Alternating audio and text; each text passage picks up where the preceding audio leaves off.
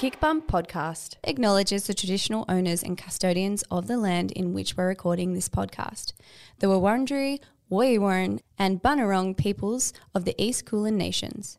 We pay our respects to their elders past, present and emerging, and extend our respect to Aboriginal and Torres Strait Islander peoples today. 1, 2, 3, 4.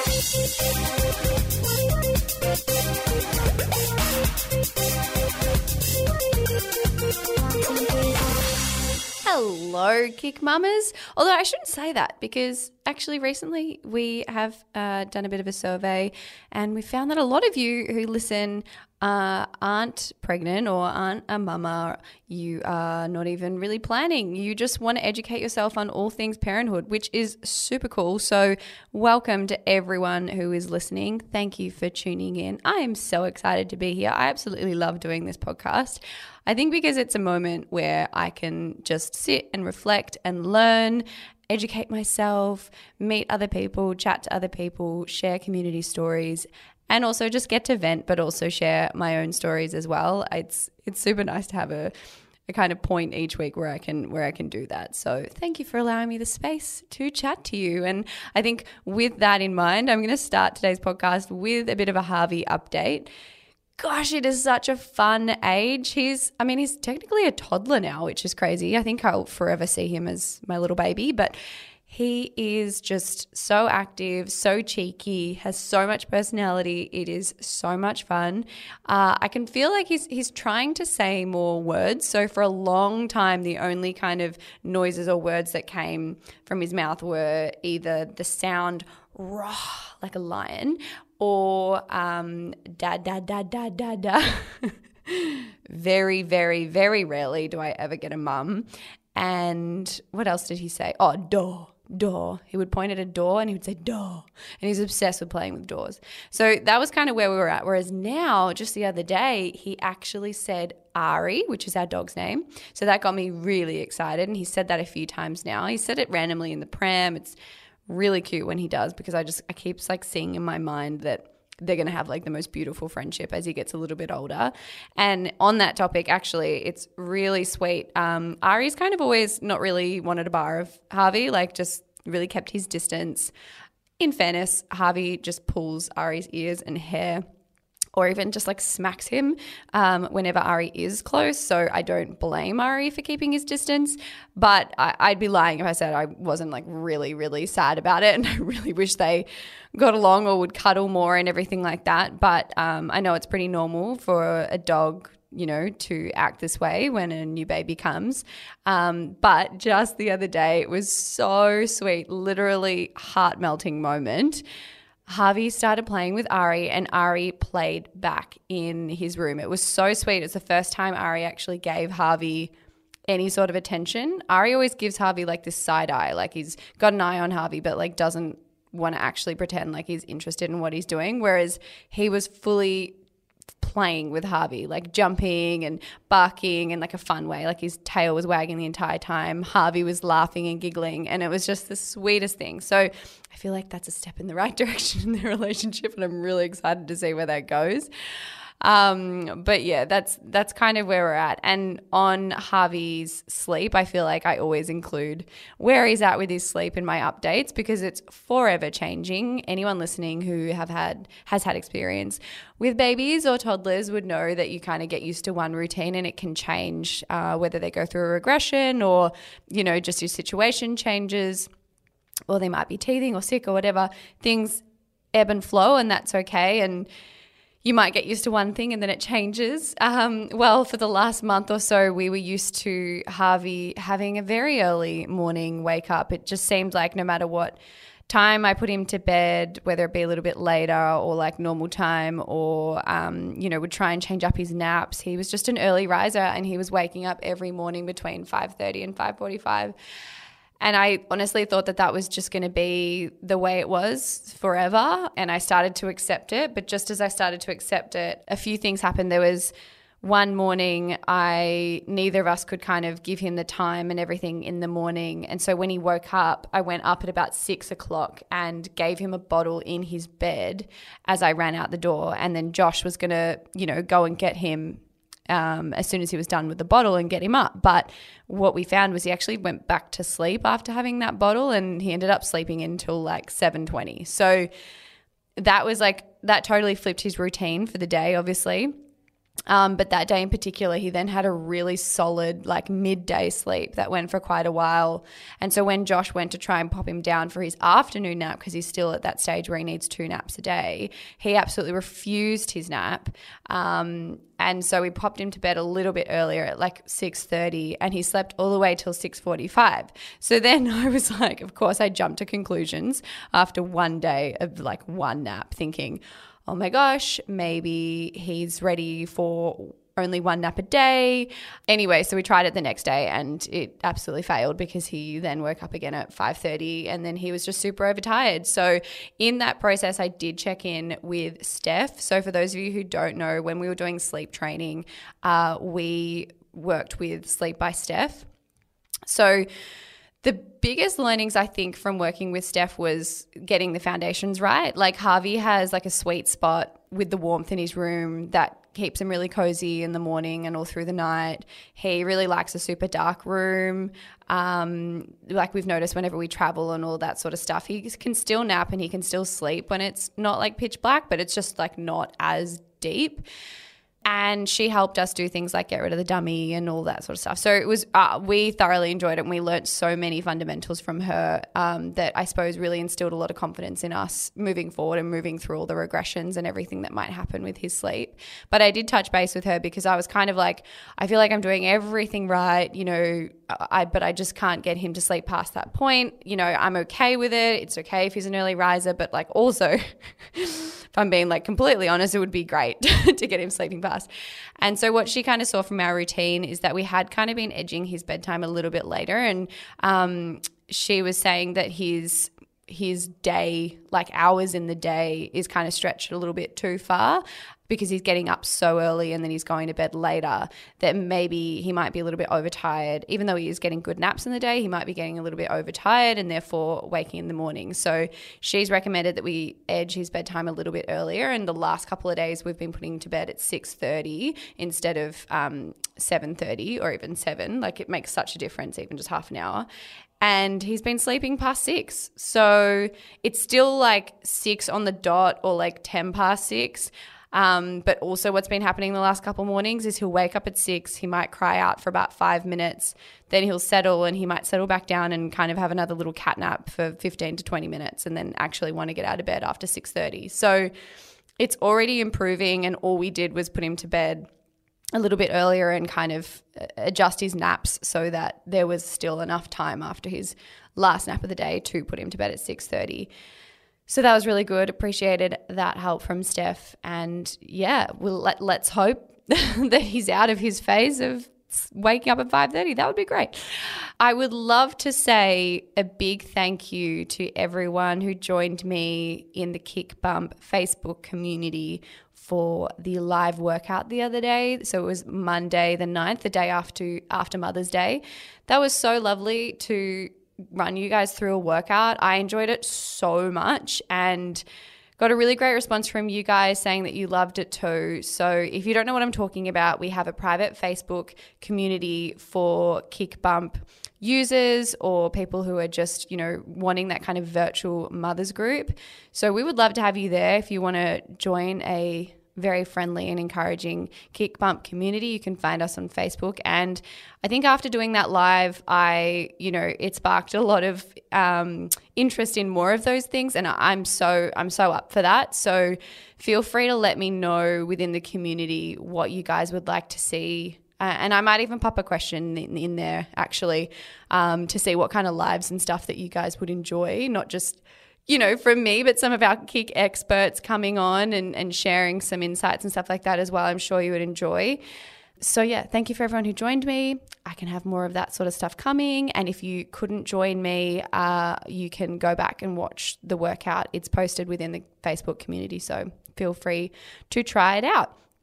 Another update would be that the cake recipe, so Harvey's birthday cake, his first birthday cake, I wanted to make him something that was delicious, that everyone would enjoy, but I also just wanted to kind of shy away from going overboard with sugars and stuff like that. I am not going to, I'm not going to avoid sugars or make him avoid sugars forever or anything like that. I know they're just a part of life and I love indulging in them myself. So it's not like I'm trying to be strict with him. But at the moment, the most beautiful thing is he'll be eating his lunch or dinner or whatever. And he's like, I don't want to use the word treat, but the thing that he like looks forward to the most is like blueberries or grapes. And I would love to keep that up for as long as possible. I feel like the earlier I introduce things like chocolate and all of that yummy stuff, they're the kind of things that he'll be crying out for. And I know it's only a matter of time, when he's at kinder or at kids parties and stuff like that, where all of that stuff is just available, and that'll happen. And I'm totally fine with that. But for his first birthday cake, I wanted to, try and have it sweet and yummy, but still super nutritious as well. So I used a cake recipe with one of our recipe contributors to the Kick app, Mandy. She helped me out. And then it worked out so well that all the adults at the party loved it and he loved it that we were like, we've got to pop this in the app. And so many of you reached out and asked what recipe I followed. So if you are looking for a first birthday cake or a kid's birthday cake or even just like a cake to enjoy as a, adult, I highly recommend it. It is almond flour based. So like if your bub is allergic to almonds, like obviously that wouldn't work out, but it is called the Blueberry Almond Cake in the Kick app. You can find it there and it is delicious. Highly recommend trying it. Hope you all enjoy it, especially if you guys use it for your bub's first birthday. Please post that in the community and let me see your creations. That would be amazing. And then I suppose on the topic of food, another exciting thing, our Kick toddler range is expanding in Coles. So you might have seen me use, our Kick pastas. We've got Kick pastas for toddlers. We've got pasta sauces for little toddlers. We've got wheat-free oat cereals, which is, we're so excited to expand that range. And the little puff range that we have, Harvey is obsessed with. They look like little Cheerios. He is obsessed. They're his favorite snack.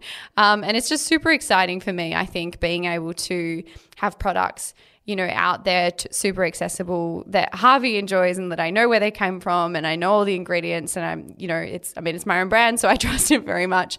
And I'm really excited to share all that with you. So do keep an eye out. It will be a slow rollout over the next month or so in your local Coles. You should see them there in the kids aisle, the children's aisle, the baby section.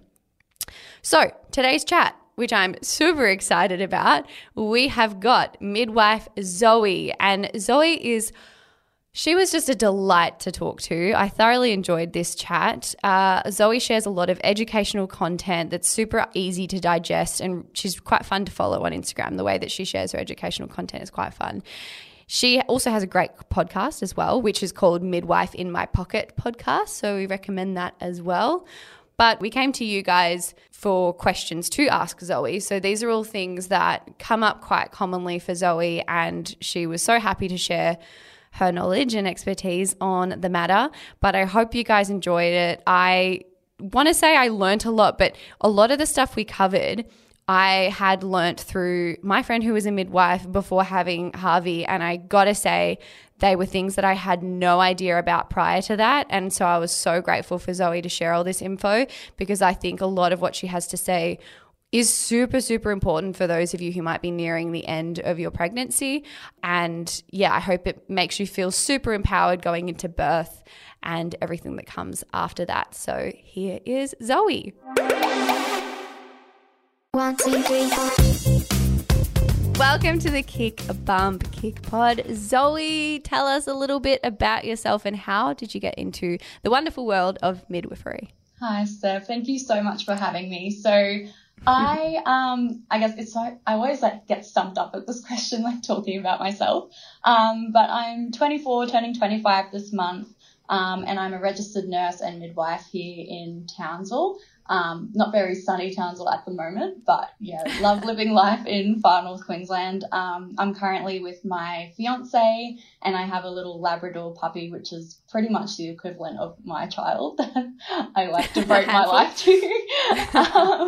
But I guess midwifery started with me just wanting to make a positive contribution to the workforce and try and feel like I was doing something beneficial to someone every day and I guess make a positive impact on their life. So I started nursing and felt like something was missing, felt like I needed to do something that was a little bit more for, I guess, women's health and helping women through such an important time in their life. And it wasn't until I watched my first birth, I happened to be a maternity nurse on a maternity ward, and a woman had birthed a baby, and from that moment on I was hooked and just obsessed with the idea of being able to be a part of what may be the best and worst moments of some people's lives.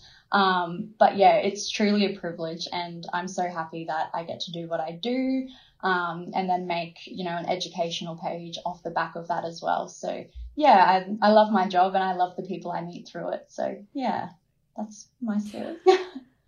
I have to collectively say that you guys are seriously incredible. And I say that, very generalized, but honestly, every single midwife I've ever come across has the same kind of positive or energetic look on their job. And it's so incredible because it's really, you guys really do have a very important and impactful job, and it's so amazing to hear you so passionate about it.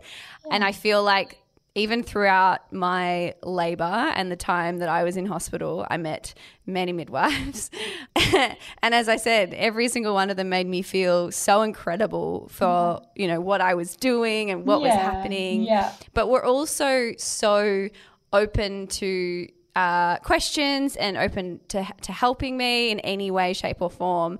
I wonder, I know I asked a bazillion questions to my midwife. Yes, I swear that's like 80% of our role, like 20% doing the baby stuff and then the other 80 helping you, which we love. Exactly. We love it. Yeah. Well, I'm glad to hear it because I'm going to ask you a lot of questions today. But to start with, I would love to know, what are the most common questions that you feel you get? Yeah, so it's nearly impossible to try and summarize, I guess, the million questions, especially like new mums who are fresh to it. They've never done this before, or the only experiences they can relate to are the ones of their friends or their family. But regardless of all of that, it's actually really funny that the one question that I'll always go back to, or that will always pop up in like antenatal appointments or literally in the birth scenario is, will I poo myself? Like honestly, every single time. It's like, will I poo or will I not? Like what happens if I poo? And regardless of how confused people are throughout their pregnancy, it's always the one, even like the repeat mothers that come back to it. So yeah, the questions vary from time to time, but I think, that would definitely be the most common. And then it's definitely something I asked because even after giving birth, I'm surprised that I didn't, because it literally felt like I was doing a poo. Yeah. Like it was 100%. It was like, that's probably a little bit TMI, but for our listeners, they'll probably be relating to what I have to say. Exactly. But it's so funny. I can only imagine how many times that question would have come up. And I think the question as to like, what happens if I do? That played in my mind so many times. Like I was like, please tell me that if I do, you'll just like clean literally it up and say nothing about it. Absolutely. And I always give like the partners a look. So if I know that it's happening and I know that they know, I'll be like, shut up. She does not need to know. She's like, she probably knows it in the back of her mind. So don't bring it up. But yeah, we're very quick at it. Like we get rid of it quick smart. And honestly, it's completely normal. Like I think that's the beauty of midwifery is we see everything. So nothing phases us regardless of whether it's poo, vomit or any other fluid. We're all over it. That's pretty amazing. Phenomenal. Okay, so what about when it does come to childbirth? There's a lot of different ways it can go down and a lot of opinions and stories and everything like that. Is there a common myth that you know of that needs busting? Oh, yes. There's so many, and I think especially with older mums or I guess older midwives, they love to sort of push this narrative that birth or postpartum can only be done one way. And if you deviate from that one way, they do like to, I guess, shame people for what they do, which is really a shame. And I think as a midwife, it's my job to pick up the pieces from, I guess, those common myths that are going around. And the one that really grinds my gears is the one about when you don't breastfeed your baby, you're not able to bond with your baby. And it's so common because you feel like you get these mothers that come through and they've tried everything they can to breastfeed their bub, and whether or not they enjoy it or it's just not working for them, or, you know, things just aren't clicking into place because it's not as natural as everyone likes to think. That's when I come into play and I try to pick up the pieces and remind them that, like, it's completely normal. These things happen and you're still going to be able to bond with your baby no matter what your, I guess, feeding experiences are or your birth experience. And I think that's just the hardest thing, because it's almost as if there's this element of competition between the mums that breastfeed or the mums that formula feed, the mums that have a vaginal birth, the ones that have a cesarean. And it can be really hard as the midwife and as the health professional to, I guess, put a clinical standpoint on it and say, well, no, like, this isn't going to change the way you bond with your baby at all. So I think that's the most common one that I see a lot of, particularly in younger mums who are approaching this for the first time and who feel so defeated when things aren't going according to, you know, their friend's birth story or what they've heard in the media, and they start to panic because of that. And yeah, it can be really tricky, but yeah, you can bond with your baby in so many more ways than what people think. Yeah, and I think that's where it is super important that you guys have such a beautiful, I suppose, way about it, like you just said then, because I feel like when you are treated by someone who might have one certain opinion or judgment, it's hard, because especially when you're a new mum, and as you said, you may only have like a few other birth stories to compare to, or a few other you know, breastfeeding journeys to compare to, you're really relying on you guys who you know are with women every single day. You're seeing hundreds of births happen, and you're seeing so many different experiences. It's almost up to you guys to comfort that person in them knowing that there are so many different ways it can happen, and that it can be laid out. And so it is a shame when you do come across those who might still be opinionated. Yes, exactly. And so judgmental. Like, I think as women and as, you know, people in the birthing environment, we should be supporting each other, not tearing other mothers down or making them feel inferior. Because all it does is just contribute to this horrible cascade where postpartum depression develops and heaps of other, like, birth trauma and that sort of thing. It can become really quite difficult for mums, parents, families trying to set up while they have that experience tainted. So yeah, it's a shame that it's still rife at the moment, but hopefully we'll make a difference to it.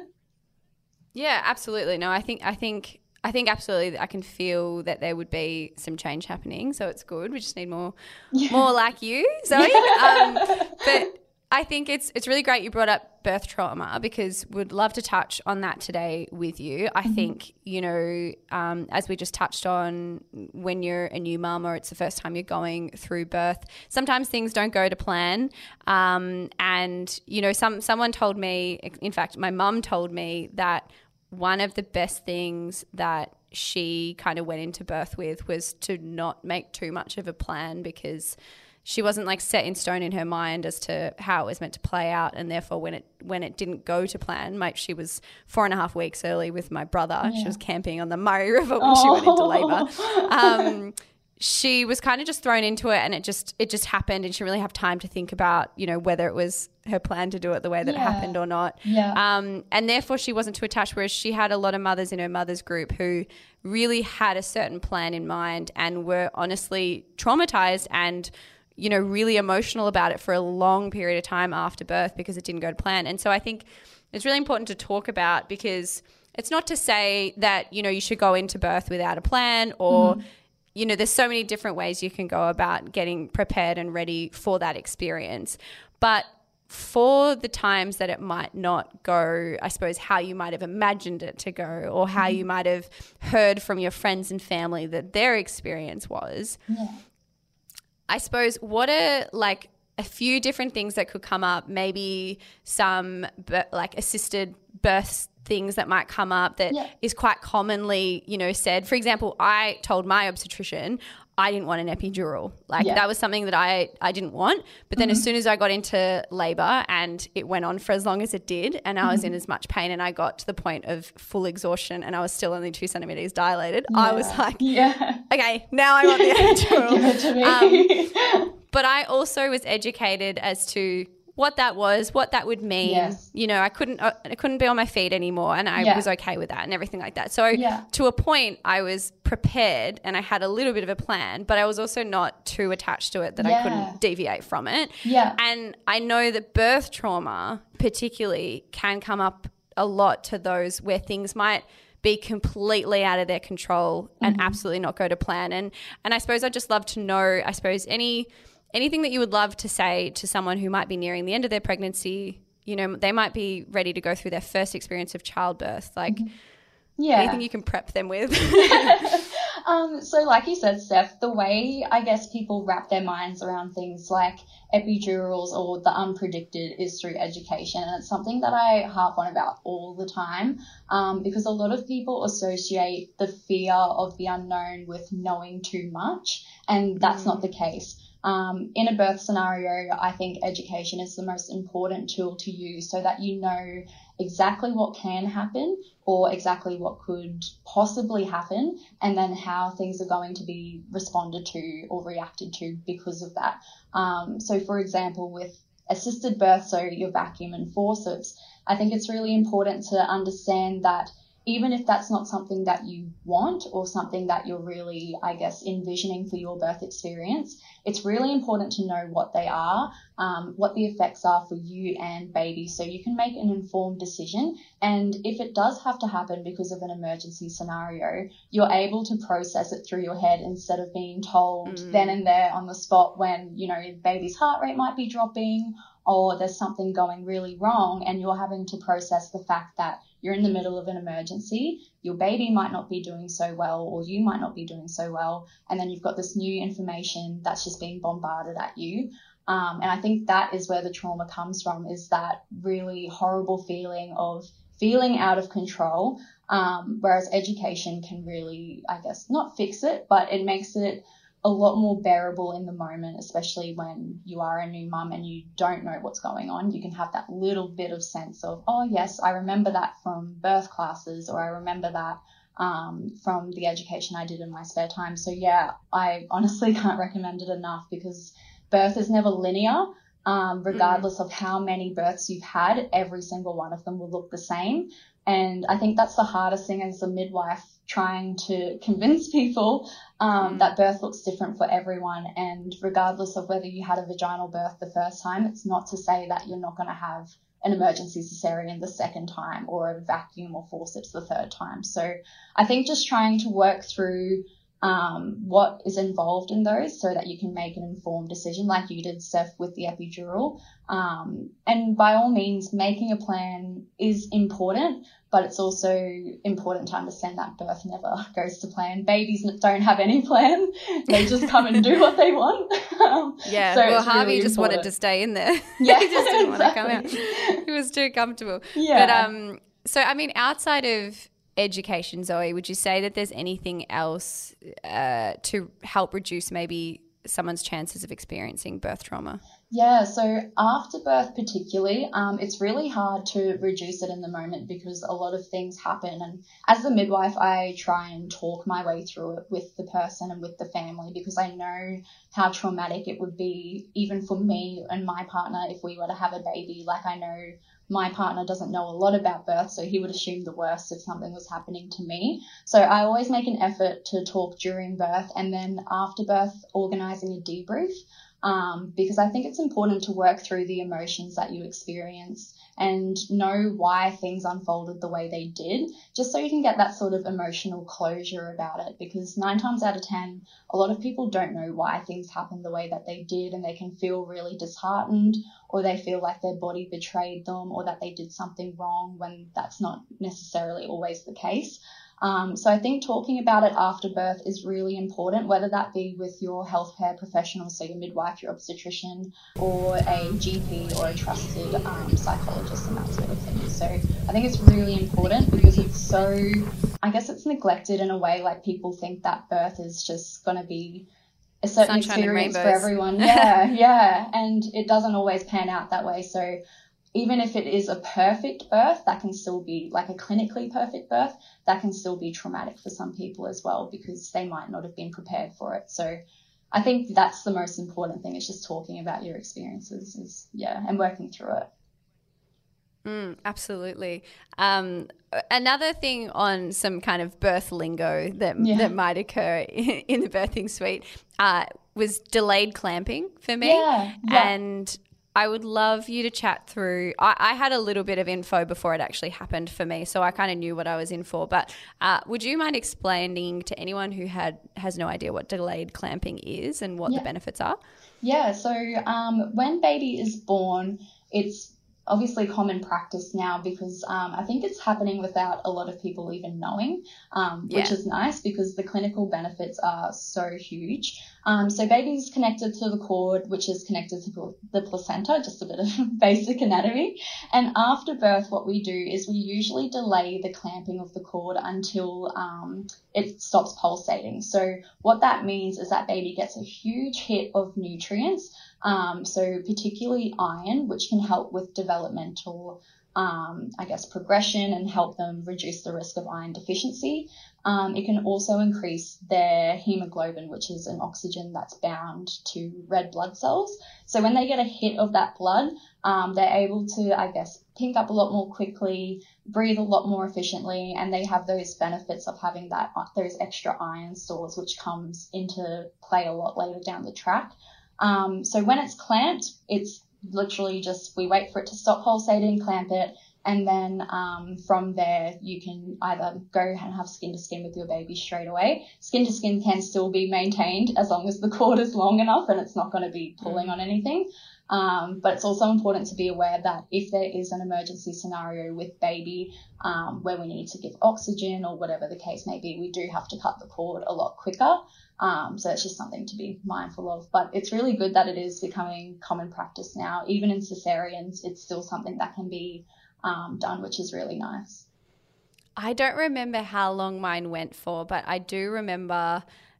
remember when he was first passed to me, and for that first little while of holding him, the cord was quite tight. Yeah. So I couldn't pull him up any higher on my chest. And so I was really trying to look at him and trying to see his face. And it wasn't until we clamped it and I had a little bit more freedom that I actually could turn and see his face. And I remember that moment was so special. But it was quite a funny feeling because the placenta was still inside. I was trying to hold him as much as I could. But it's really... Yeah, I've done that so many times. I've gone to yank the baby out and put it on you and I'm that can't be arranged.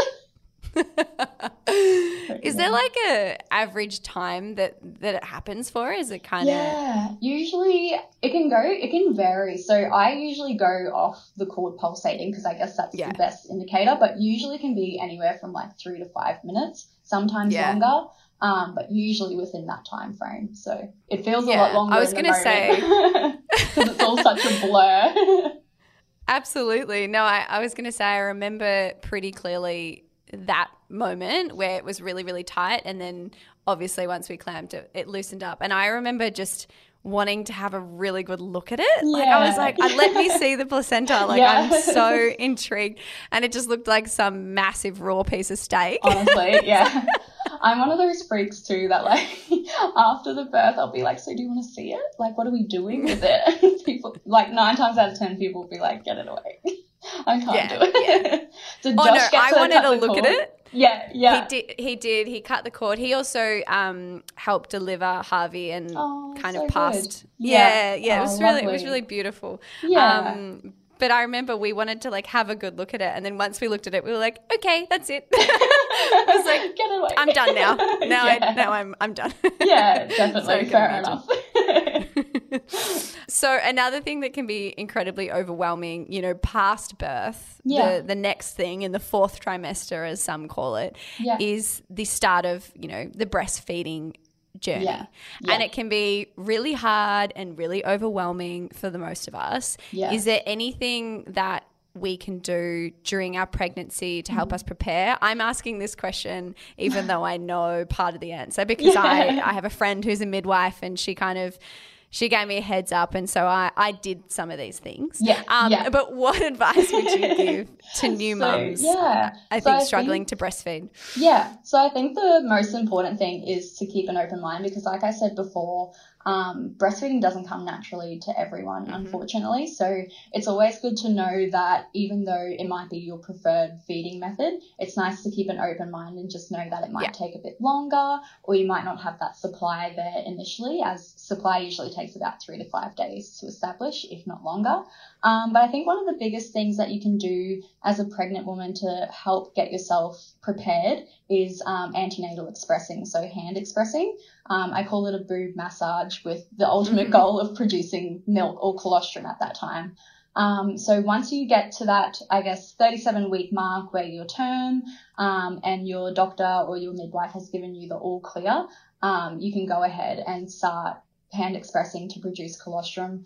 And I always tell people that you probably won't get anything at all. And if you don't, that's completely normal. Like your body, you're still pregnant. So your body is still producing hormones to inhibit lactation.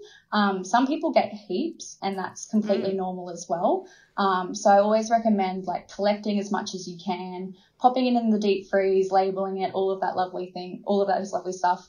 And then bring it into hospital with you. So you've just got that extra supply there should you need it. And it's also a great way to relieve that pressure that's associated with, is my baby getting too much? Like, is my milk going to establish itself? And even if you get nothing, it's really handy at 3 a.m. when, you know, you can hear baby starting to wake for a feed. You can start to massage your breasts to give them a little bit of colostrum, so you get time to organize your little setup and get baby latched. So I think it's really important to become familiar with your breasts and how to handle them. Because there's nothing harder than being a midwife with someone who is really wanting to breastfeed, but they have no idea what to do, and they feel really awkward trying to handle their breasts and that sort of thing. It's one of the biggest ways that you can prepare, I would think. I did that, and it was so funny, because when I think I started around 37 weeks, and I heard so many different stories, as you just said, you know, some women not being able to get anything at all, and then other women were just like literally leaking into their bras, you know, before they'd even had a baby. And I wasn't at that point.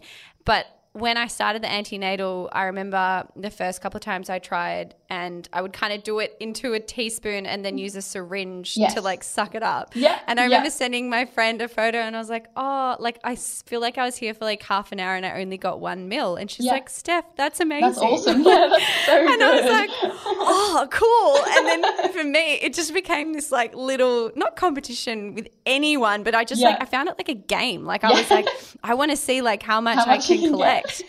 And I actually got so much. I remember when I brought it into the hospital, like I had all of these like syringes filled with like 3 mils of colostrum, and everyone was like, oh my God, this is great. We love it. I know. But I was so shattered. You're going to hate hearing this, but I was so shattered because I brought them in. They obviously like kept them in the freezer and stuff. And then my supply was all right. It came in, and he was feeding enough. We didn't get any inkling at all that I needed to like pump him up with extra colostrum or anything like that. In fact, he was not losing much weight at all, and everyone was like, this is great. But the point that was really shattering was I moved into a hospital. So I went private, and the hospital that I was working with went from hospital into a hotel stay. Which I was so fortunate to have experienced that, because that was a dream. And when we moved over to the hotel, something was missed and communication was missed, and my colostrum was left at the hospital. But then It came over and it defrosted because no one told me it was like at reception. And then this midwife walked into the room and she was like, you've only got 24 hours to use that. And I was like, what? Because there was so much, and I literally cried, like I sobbed. I was so shattered, but I ended up milk. Totally. I ended up someone actually, and another midwife actually said, you know what, he can't consume it, but it's still really good for, in his first bath at home, like put all of the colostrum mixed with some water or whatever in his first bath, and that's like a really nice way of still using it instead of just throwing it out. So so I actually another tip, I get women who have like old chapsticks, so like the little twist chapsticks, to empty them out and clean them and sterilize them and put the colostrum in that and freeze it. That way you can use it on like their rashes and that sort of thing, which can be really handy if they've got like little pustules like with the newborn rash and that sort of thing. So a mum actually told that to me, that she used it on her baby's cuts, and I was like, I've got to keep passing that on now. I'm going to claim it as so amazing. But yeah, it is handy. Like magic though. Absolutely. Yeah. 100%. So good. So after birth, there's obviously a lot of overwhelming things. You're asking a million questions. There's still a lot to do. And even like prior to birth, there's little things like, well, it's not a little task, but setting up a nursery, getting prepped for what's going to be at home for you postpartum. Yeah.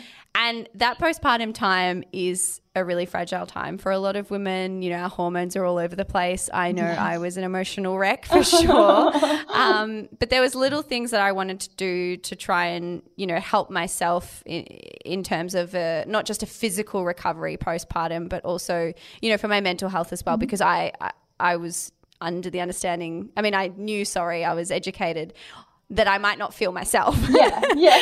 So what are some ways, maybe fun tasks or light tasks or anything really that women can do to prepare themselves for that tough time postpartum and recover post-birth? Yeah. So I think it's really important. I always tell parents this, especially new parents, because I think they get so lost in trying to keep their baby alive and trying to do the best for their baby that they forget that they have needs as well. So I think the biggest thing is making sure that you're looking after yourself so you can look after your baby.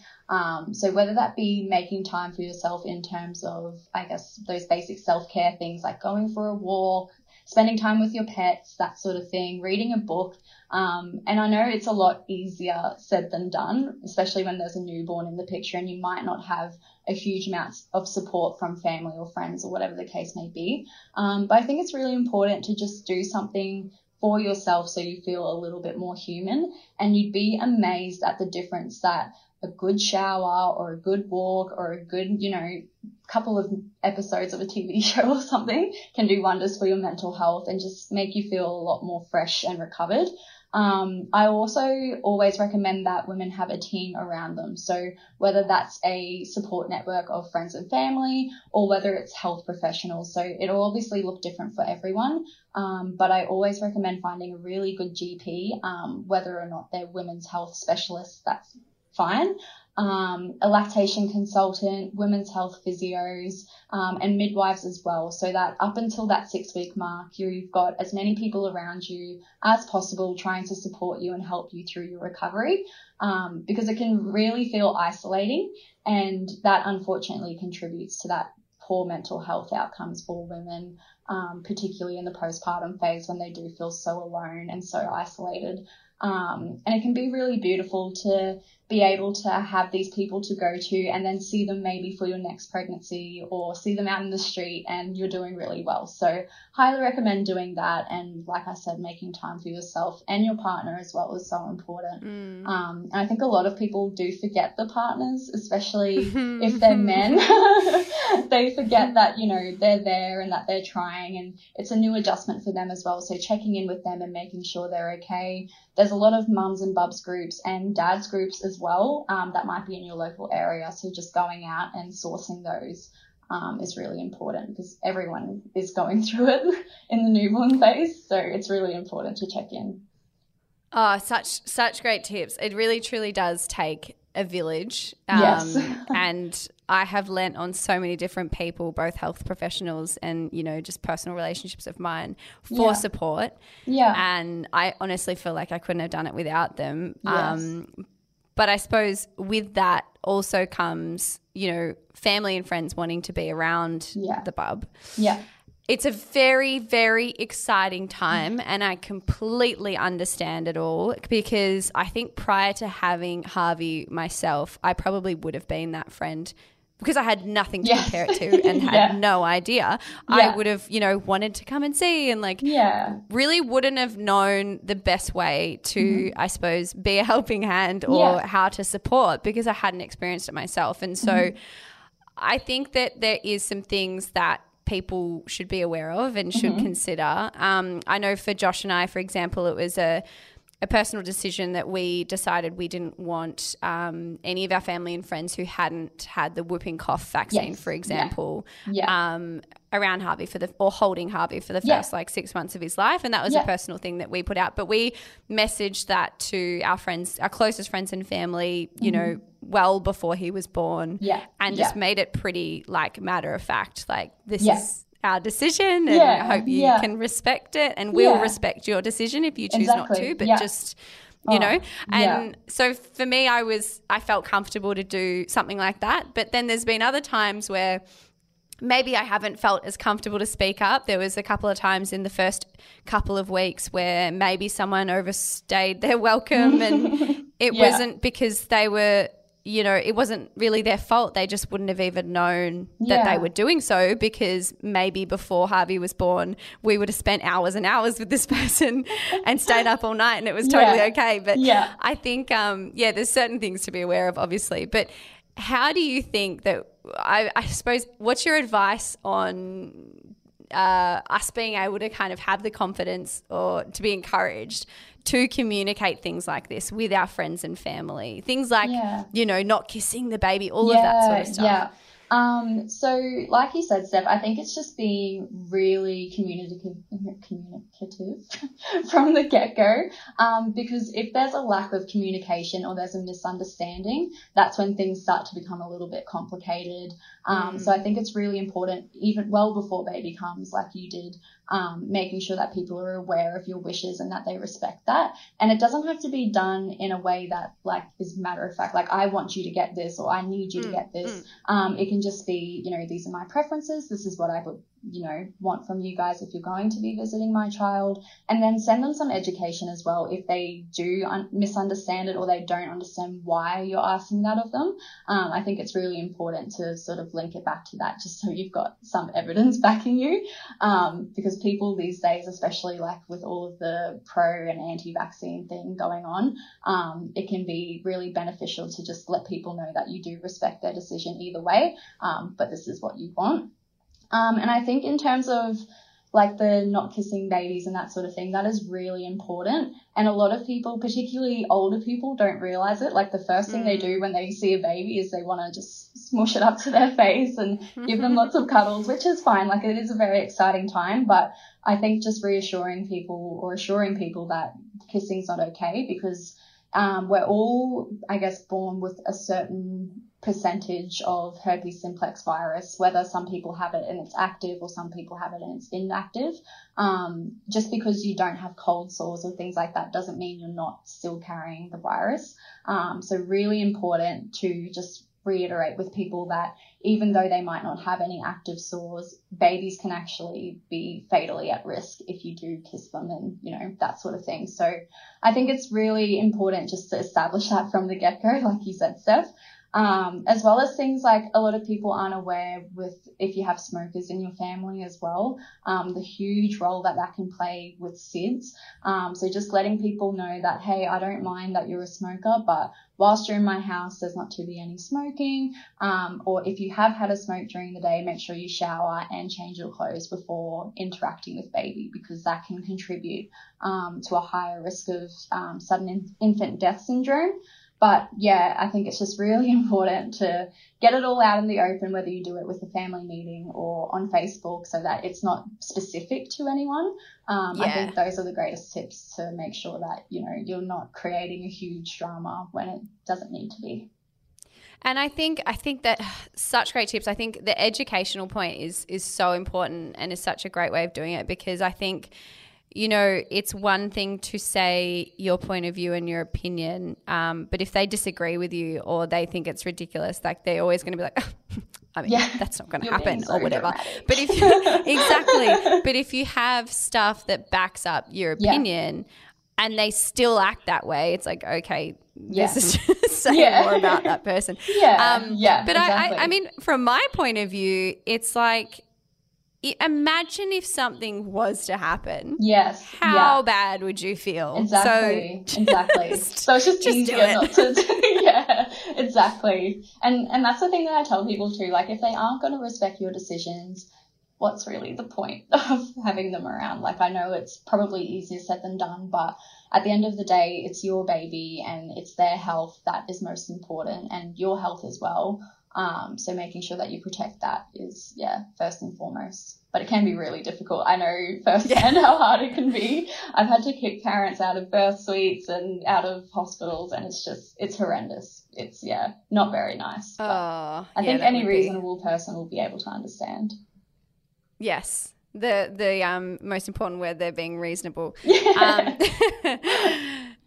You've had some really, really incredible tidbits and way of your opinion, and the way that you approach things is just so beautiful, Zoe. And I would really love to know if there's, you know, one thing, and it might already be something that you've might have already said, but if there is something that you wish everyone who is experiencing pregnancy and birth was aware of, what would it be? Yeah, so I guess I've already harped on about it, but I really can't stress like the importance of education in a birth scenario.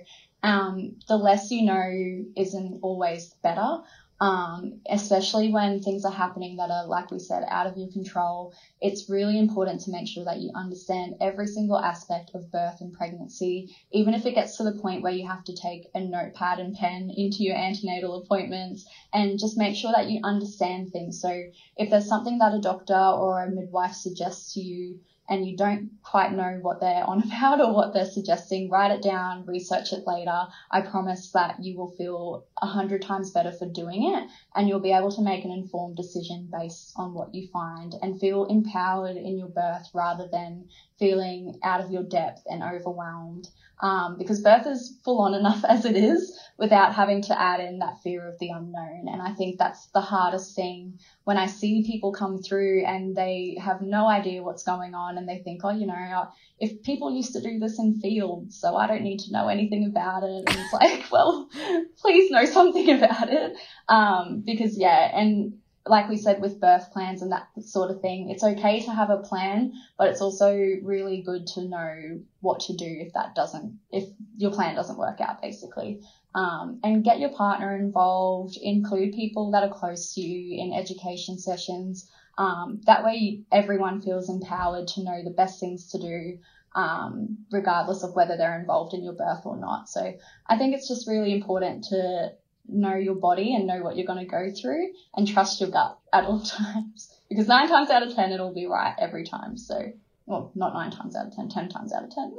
That was a bit strict. Oh, I love it. Thank you so much, Zoe. Honestly, I really love this chat, and I know that there is going to be so many, you know, community members from the KICBUMP community who are going to thoroughly enjoy this chat. I think particularly those who may be nearing the end of their pregnancy. But I can't thank you enough for your time, and also will absolutely recommend your page and your podcast as well. It's so amazing, all the educational content that you put out there. It's so awesome. Thank you so much for having me, Steph. It's been fun. Well, I hope you guys enjoyed that chat with midwife Zoe. I thoroughly enjoyed it. I will pop her information in our show notes so you can see more of her. And I'll be back in your ears this Wednesday with Lawsy with another KICPod episode, and in a fortnight from now for another KICBUMP episode. As always, I would love to hear any feedback you have on this podcast, or topics you would like me to talk to, or people you would like to talk to. You can either email me at podcast@keepitcleaner.com.au, or you can head to our private Facebook community, KICBUMP, and let me know there. And as I said at the start of this episode, you can join our Facebook community. We would love to have you. It's growing. It's so supportive. beautiful, beautiful community in there where you can share everything KICBUMP related, motherhood, parenting, products you love, and more. And yeah, I will talk to you guys soon. Bye.